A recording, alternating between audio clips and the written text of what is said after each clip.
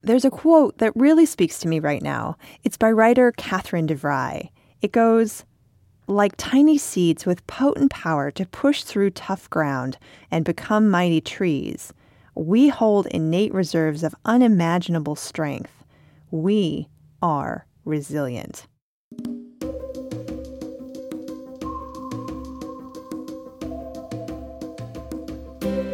It's turning into the long haul now, isn't it? The daily push to make it day-to-day with COVID is getting a little draining, and we're all getting a little worn out. But we need to stay strong and keep our focus. There's a way to reconnect to our strength and build resilience. All it takes is some time and focus and maybe a strong ancestor or two.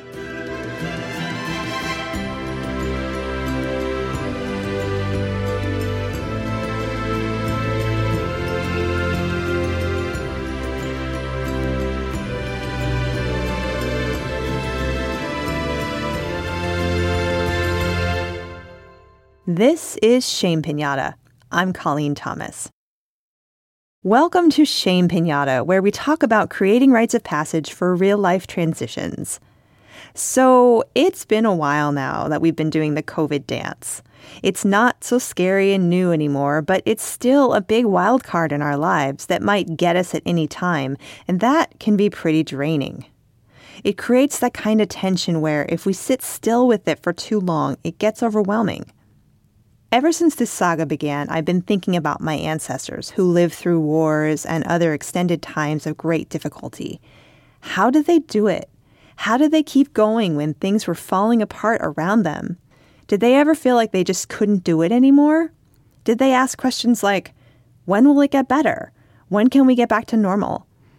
Was there any point at which they stopped asking those questions? Today, we're going to talk about grit and resilience. How do we keep going over the long haul? How do we keep moving forward in a world that doesn't feel like ours anymore? Merriam-Webster defines grit as firmness of mind or spirit, unyielding courage in the face of hardship or danger. That's what our ancestors had to have had or developed over time. We need those traits today to stay the course, to keep taking whatever precautions the CDC is recommending, to continue carefully following the safety routines we've established at home or work, to get out of bed and figure out another day in liminal space. But that firmness of mind and unyielding courage needs to come from somewhere.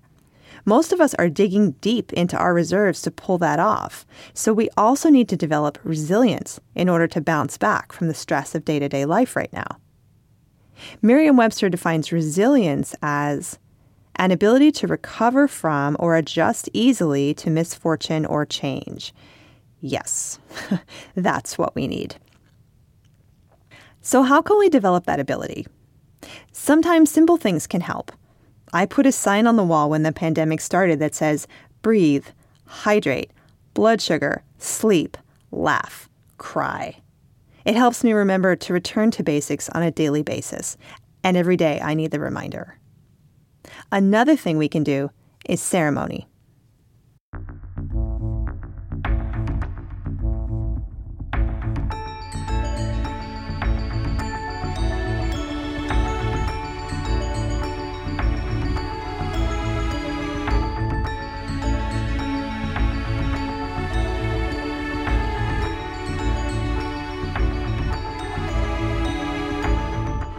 If we were going to build a ceremony focused on grit and resilience, you and I, we might first want to look around and identify an object or image that speaks of courage to us.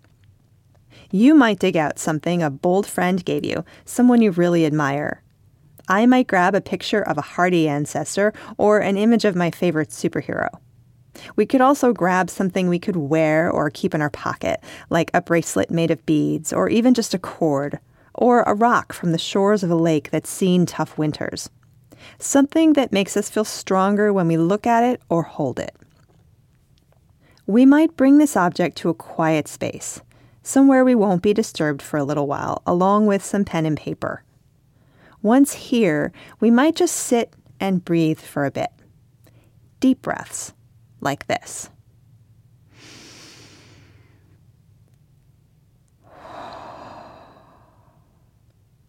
Notice what we're sitting on.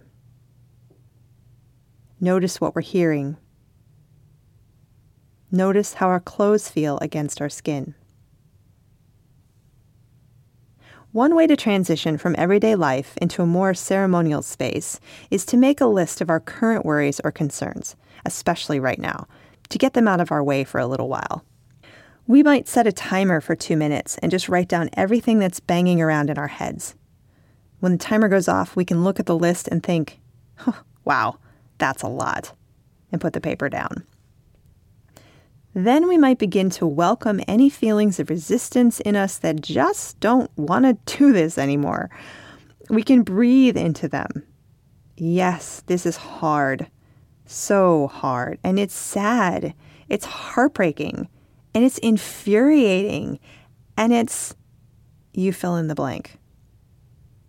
This is a chance to really get in touch with any voice inside us that says, no, I am not doing this anymore. No, no, no, no, no, no. There are so many strategies we have for not being present to something that is hard.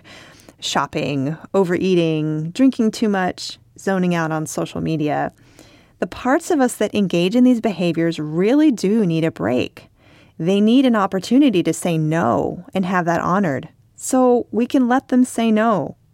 And if we feel moved, we can write from their voice, or get up and stomp around, or punch pillows, or anything that lets out some of that no energy and doesn't hurt ourselves or anyone around us. And when that process feels complete and that voice feels really actually heard and taken seriously, we can turn to our object and see what it sparks in us about courage and strength, about moving on when that feels super hard or even impossible. This might be a time to drop into a meditation, focusing on the strength we are wanting to call into our lives, or do more writing or movement about that.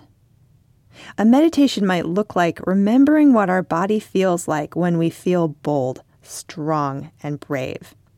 We might call to mind a time when we took a risk and came out on top, when we survived a big personal challenge, and really bring that feeling back into our body. What did it feel like to survive? What was going on in our body the moment we realized, I made it. I did the thing, the incredibly hard thing I thought I couldn't do. What did that feel like? When we have a true sense of the strength we are calling in, we can send it into that object, imbuing it with all of that good, strong, solid energy, really bathing the object in it. Maybe inviting in some extra energy from that strong ancestor or from the spirit realm, if we work with the spirit realm, just letting the object fill up with our intention. This is called programming an object. It's something that's often done with crystals. It's a powerful process of charging an object with an intention so that it will forever be a touchstone of that intention. When that process feels complete, we might take a few minutes to thank the object and send gratitude to that strong ancestor or friend or the creators of that superhero. And we might also send a bit of gratitude toward ourselves for being willing to keep going even when it's hard. Then we can close by taking a few more centering breaths and having something to eat. After the ceremony, we might place this object somewhere where we will see it more often, maybe on our desk, maybe on the mantle, or in the kitchen window. If it's wearable, we can wear it or keep it in a pocket. A neat thing about filling an object with this kind of intention is that no one else ever has to know. To them, it might look like an old DVD of our favorite superhero movies just around for decoration, but when we see it, we will shift a little deeper into that knowing. So as you move forward with grit, I encourage you to find ways to build resilience through weaving ceremony into your life. It's a wonderful tool that's always there for you at a moment's notice. Before we go, you're going to hear me say this for the next couple of months. We're taking a survey of our listeners, and we'd love for you to participate. It will help us learn more about you, no matter how long you've been a listener or how frequently you listen to the show. So please take a few minutes and visit our website at shamepinata.com. You'll find the listener survey right on that page. To offer our thanks to you for taking the time to share your reflections on the show, we'll send you a 5-minute centering meditation. And there's a way to complete the survey anonymously and still receive the meditation.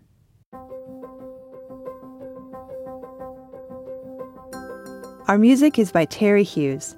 If you like the show, please follow us on Facebook, where we share engaging resources about ceremony in our everyday lives. I'm Colleen Thomas. Thanks for listening.